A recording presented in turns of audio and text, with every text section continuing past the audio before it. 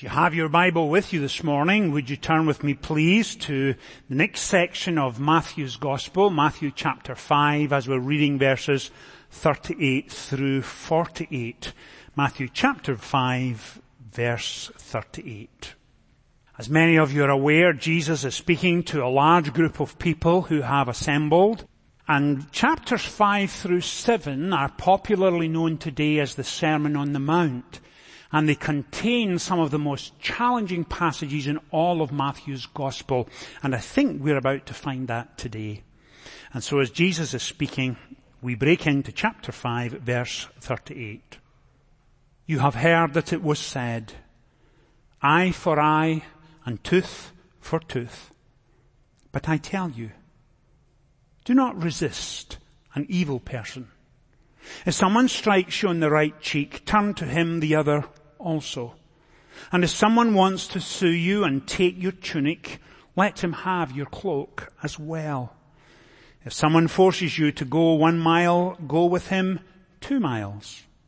Give to the one who asks you, and do not turn away from the one who wants to borrow from you. You have heard that it was said, love your neighbor and hate your enemy. But I tell you, love your enemies and pray for those who persecute you, that you may be sons of your Father in heaven.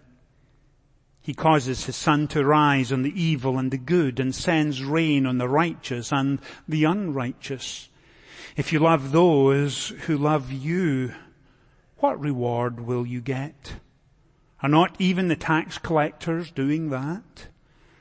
And if you greet only your brothers, what are you doing more than others? Do not even pagans do that? Be perfect, therefore, as your heavenly Father is perfect. Amen. And we trust that God will bless to us this reading from His holy word.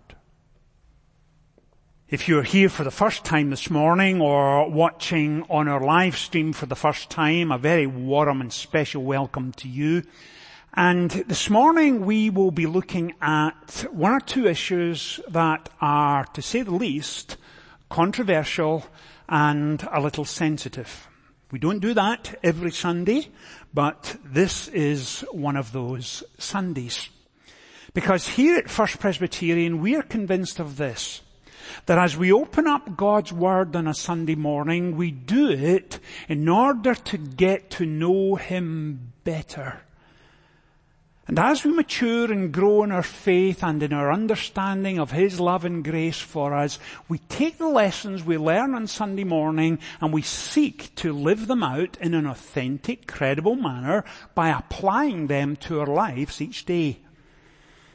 And the application this morning may hit home a little more than you're comfortable with, so please be patient with me.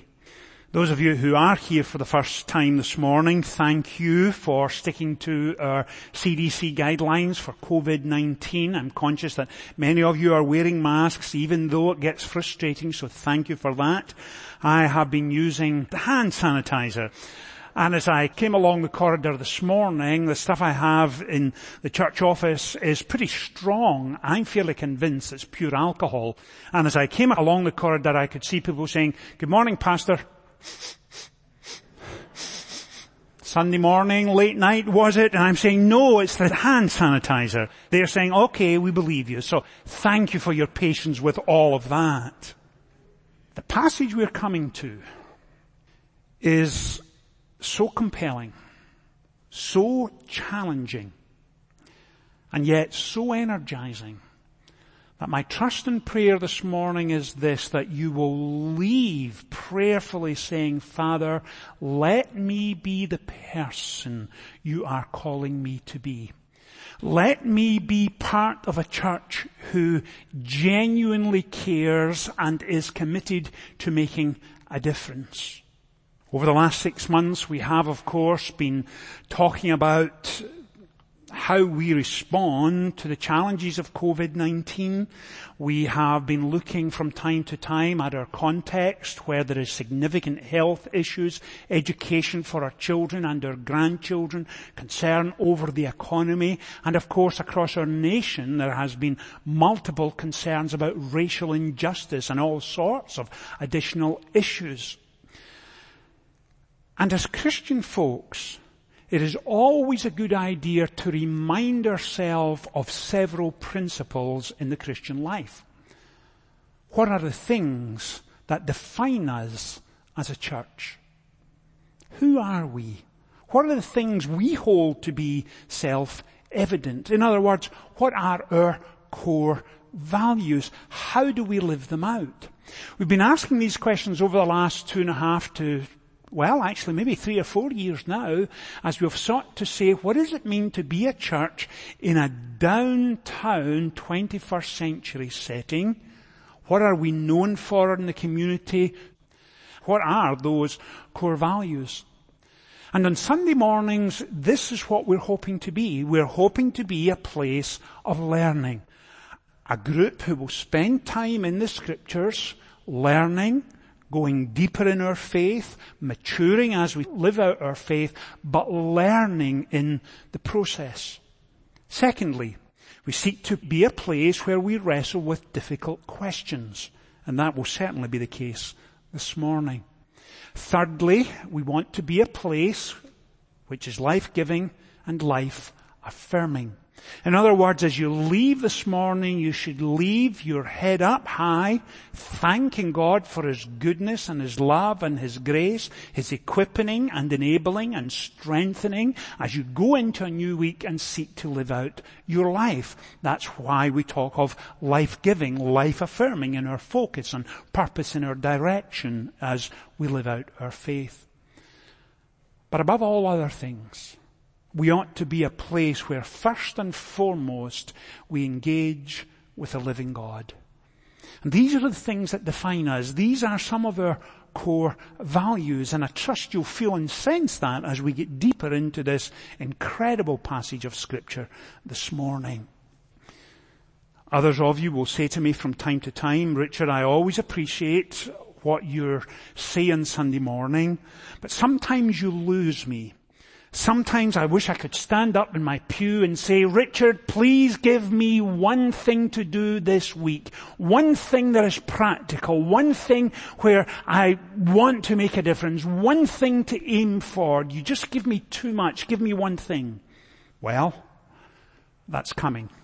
And for the last 10 minutes of our message this morning, you're going to need a seatbelt, because we're going to cover ground that may be a little uncomfortable. You're going to have to hold on, because what you're about to hear will be challenging, and it will make you feel less than warm and cozy, and you may leave being significantly challenged. The first time this sermon was delivered to the couple of thousand folks who were there, Jesus had been talking, as we saw last Sunday morning, about restraining our nature so that we don't become angry. Restraining our nature and our desires when it comes to marital faithfulness, and we looked at it all last Sunday. And this morning he's continuing these themes. And in fact, last Sunday he talked about don't take someone else to court. In fact, that was his illustration. He said, sort it out before you get there. Because if you get there, the judge will sort it out and you may not like the outcome. Take a lower position, a humble position, and go and talk it through with the other person. And continuing that theme, verse 38, he says, you have heard that it was said, eye for eye, tooth for tooth. But I tell you, do not resist an evil person. Someone strikes you on the right cheek, turn to him the other also. If someone wants to sue you and take your tunic, let him have your cloak as well. Someone forces you to go 1 mile, go with him 2 miles. Give to the one who asks, and do not turn away from the one who wants to borrow from you. Now that passage, as you can imagine, has been interpreted, debated over, applied in a multiplicity of ways over the last 2,000 years. And it's helpful this morning to understand what it is saying and what it's not saying. When Jesus says, don't resist an evil person, is he saying that we got it wrong when we stood up to Nazism in the Second World War? No, that's not what he's saying. Is he saying that someone who commits murder should just be allowed to run free? It's no big deal. No, that's not what he's saying. But what he's saying is this. He's using terminology here which continues the theme from what we looked at last Sunday, the theme of taking someone to court. And in fact, the language he uses right there at verse 39 is legal language. When he says, do not resist an evil person. What he's saying here is this. The context, in fact, could rightly be interpreted, do not bear witness against someone in court. And what he's saying is this. If someone offends you, and offends you so badly, you immediately say, yeah, right, you think so? We'll see about that. I'm speaking to a lawyer. That's what he's saying. He's saying, don't go to court in order to prove a point. What he's saying is, as Christian folks, take a humbler approach, a position of humility, gentle in your response. And his point here is this, that if someone hurts you, grieves you, get alongside that person, have that conversation, difficult and hard and painful as it may be, and then move forward. And that's the point he's making. And in fact, he illustrates it when he says, if someone strikes you on the right cheek, turn to him the other also. In the first century, when Jesus was speaking, the illustration he is using means that when someone slaps you across the face with the back of their hand, it was considered an insult rather than a violent attack. And he's saying if someone insults you, if they are dismissive of you, if they are marginalizing or minimizing you and what you stand for, don't attack back. Take the humbler position. Let me say it again. Don't stand on your rights in the hope that a relationship will move forward. That's the point he's making. Someone sent me a lovely image on Facebook this past week, and the image was of a man, and I guess he'd be in his mid-60s. He looked like a grandfather, and the picture shows you the man standing with one hand on bicycle handlebars, the other hand on the bicycle seat. And over the other side of the bike is a young boy in his neighborhood who looked about, from what I could see, maybe 10 or 11, young African-American kid. His friends are beside him. Some of them have got bikes, a couple's on a skateboard. And here was this man standing there looking at the young man. And the young man has pulled his t-shirt up over his nose. It had nothing to do with COVID-19. And he is, in fact, drying his eyes. And the story explained what was taking place. The young boy, cycling in his neighborhood, having great fun with his friends, had a hand-me-down bicycle that clearly was many years old, probably a decade old, at least from what I could see in the picture, and it needed a little maintenance, to say the least. They were cycling around their neighborhood. He lost control of his bicycle. He put on the brakes didn't work, and the bicycle slammed into the man's car door, and there was a significant dent in the door. Now the man, his neighbor, could rightly have gone to his father and said, look at this, what are you thinking? How irresponsible is this? Get this young boy's bicycle fixed, and incidentally, you're going to receive an invoice for the repair on my car. But the man did the opposite. Claimed from his own insurance. He then went into his garage. He had back there a bicycle, still in pretty good order, it didn't look that old, from his own grandson. He tidied up the brakes, pumped up the tires, washed the bike down, presented it to the young man, and that was the photograph you saw. And the young man was tearful because someone had cared enough to give him a bicycle. Isn't that a cracking story about taking a lower position, not demanding your rights, but going the extra mile? That's what's being explained here. That's what's being laid out for us. Take that position of humility. Turn the other cheek. Now, having said all of that, Jesus then takes it to the next level when he says, "You have heard that it was said, love your neighbor and hate your enemy. But I tell you, love your enemy and pray for those who persecute you." And you may be here this morning saying, "Richard, I find that hard. If you knew what I had gone through in the last 18 months when my spouse divorced me, you wouldn't be asking me to turn the other cheek. You wouldn't be asking me to take a humble position. Have you any idea what she did to me? Have you any idea how deep those wounds are? Those wounds are so fresh, I can still see the stitches. The emotional pain has been off the charts. Richard, are you serious? Love those who have hated you. Pray for those who have persecuted. Are you kidding me? Really? Is that all you've got this morning? Is that it? Is that what you're going to tell me?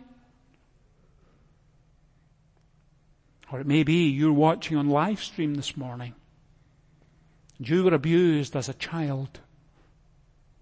Not just physically, but in other ways as well. And what a parent or a relative or someone in authority did to you was absolutely awful. Should never have happened. You find it so difficult to move beyond the trauma, the psychological, emotional woundedness. You've been unable to move past it. And now here is a pastor saying, love your enemies, pray for those who persecute you. Well, please be patient with me as I begin to take this to the next level.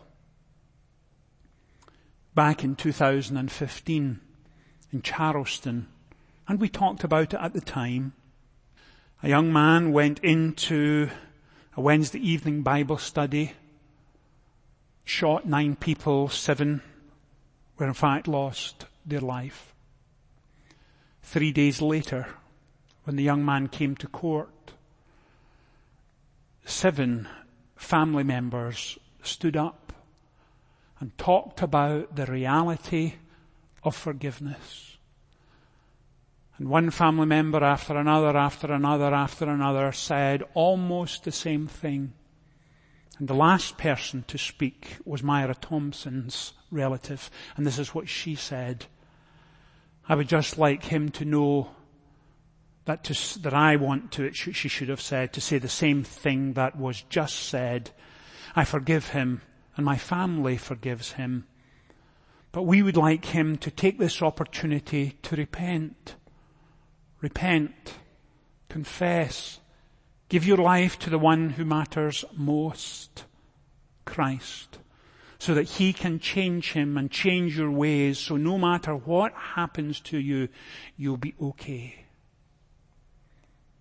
Can you imagine the maturity and the strength it took to say those words for each family? Can you imagine what Christ was doing in those families' lives, the healing and the comfort that sustained them in those early days and has sustained them since? Talk about living out your faith in an authentic, credible manner. Talk about being the real thing. Extending forgiveness amidst senseless, vicious, violent act that took people's lives. Maybe you're here this morning, you were engaged to be married, and it's now broken off, and all of your hopes and dreams have gone nowhere, and you're wounded. Maybe a teacher in school said something to you when you were in your teen years. You've never got over it. It may be a friendship that was deep and lasting has fractured, turned sour. How are you to move forward? Now let me be clear on this. If a criminal act has taken place, it's probably a good idea to speak to a police officer. If you are needing professional help to deal with your past, several pastors will be right here after the service, and you need to talk to someone, we'll be glad to do that. But as I move forward with that theme of forgiveness, let me tell you what forgiveness is not, and then we'll talk about what forgiveness is. Forgiveness does not mean that you pretend what took place didn't happen. That's not forgiveness. That's living in denial. Forgiveness is not justifying what happened. Forgiveness is not excusing what happened. But there is such a thing as unilateral forgiveness. Stephen, the first Christian martyr in the book of Acts, while he was being stoned to death, looked heavenwards and said, Father, forgive them. They don't know what they're doing. That's unilateral forgiveness. Do those words sound familiar? And of course, he was living out his faith as Jesus did when he went to Calvary for us. Calvary is unilateral forgiveness for us. And unilateral forgiveness takes place when a child grows up and the person who perpetrated an event against them is no longer living. Person has moved to another state. You'll never see them or have contact with them before. But when you offer forgiveness, whether they're aware of it or not, this is what you are saying. You are saying, I forgive you, and I forgive you for doing this to me. And when you extend unilateral forgiveness, what you are doing is releasing that person. You are firmly putting behind what was perpetrated against you, and you are then moving on with your life. Sometimes when we're wounded so badly, we become bitter, and our life is defined by the event or the action that took place. And that's the only place we focus. We find it so hard to move on because that act is now defining who you are, and you cannot move forward. And when you refuse to move forward, it's a little like drinking poison, hoping someone else will die. That's how serious it becomes. It eats away at the heart and the mind and the soul, and it defines who you are. But you can move forward. However painful, however regretful, however absolutely awful it has been, you can step forward and say, Father, I can't deal with this. Please take it. Please cleanse me. Please change me. Please transform me. Give me the strength to do this, because I cannot do it on my own. And let me focus on moving forward rather than being defined by the woundedness and the hurt and emotional pain I'm currently dealing with. Help me to move forward. Unilateral forgiveness. Transactional forgiveness is when you have the opportunity to sit down with the person who hurt you. Begin to explain how you feel. To seek reconciliation. For them to confess and begin to move forward together. That's never an easy conversation. But as Christian people, that's what we're called to do. We're called to move forward, to live out our faith in a credible, authentic manner, take the humble, lowly approach, move forward, releasing yourself from the past. And you may be listening to me and saying, Richard, I can't believe you're saying that. Because this is what I want to do. I want to get a bullhorn and stand with that person's family and friends and tell them exactly the kind of person they are. I want to tell them exactly what they did to me. I want to tell them exactly what I think of them. And you're asking me to do this? Really? Yes. Because having been the recipient of His love and grace, having experienced that transforming power, there is time to move on. That's why the Sermon on the Mount is so compelling. That's why it's so challenging. That's why it's so energizing. And you can break free from the anxiety. You can break free from the despondency. You can break free from that sense of impotence and powerlessness in order to move on. Because when you surrender it to Him and begin to focus on who you are becoming rather than where you have been, there is no telling what He can do. And finally, and I mentioned earlier that sometimes folks will say to me, Richard, just give me one thing to do this week, one challenge. Well, you asked, so here it comes. And it's a biggie. Back in March 2007, Senator Tim Scott, James Lankford, another senator, the Senate chaplain, and several national leaders got together. They proposed what is called Solution Sunday. And Solution Sunday is this, that Christian people across the nation will, in the weeks leading up to it, carefully, prayerfully, intentionally befriend someone of a different race and ask them to dinner on a Sunday. Let me say it again, just in case you missed it. If you're watching on live stream, this is not the time to go and put the kettle on or turn off. I need you to listen and listen carefully. Solution Sunday is a Sunday where in the weeks leading up to it you will prayerfully, carefully, intentionally befriend someone of a different race and invite them to lunch in your home on a Sunday. You have 9 weeks to complete the challenge. Participate in it between now and Thanksgiving. Tell someone in your small men's Bible study group, tell someone in your Sunday school class or your life group, and ask them to hold you accountable. When I first heard of this, I said, sure, no problem.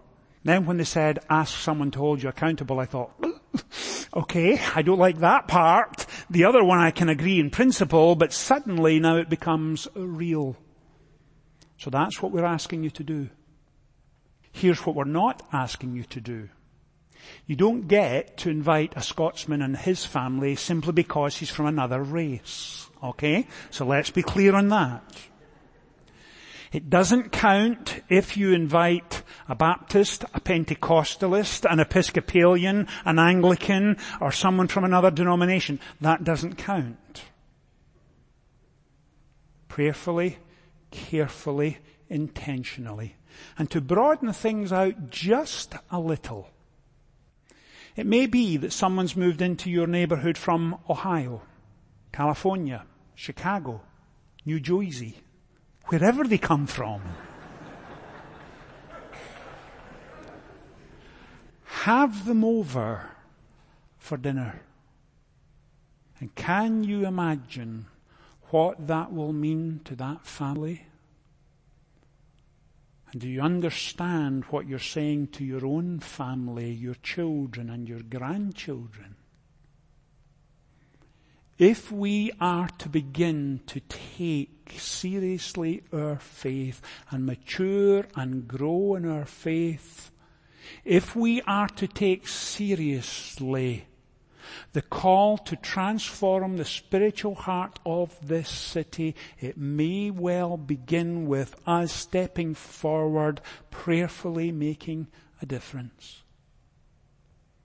In a moment or two, I'm going to ask you to stand and pray. And if you are willing to intentionally, carefully, prayerfully befriend someone of a different race and have them to your home for a meal on a Sunday, I want you to stand and pray with me. If not, remain where you're seated. I promise I'll not look. But let's take seriously the call of God in our lives as individuals and as a church. Please stand and pray with me.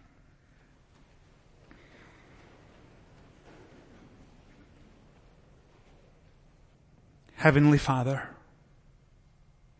as we take seriously your call on our lives to deal with issues that have been hurtful and painful and wounding us in the past, equip, enable and strengthen us to prayerfully deal with those issues.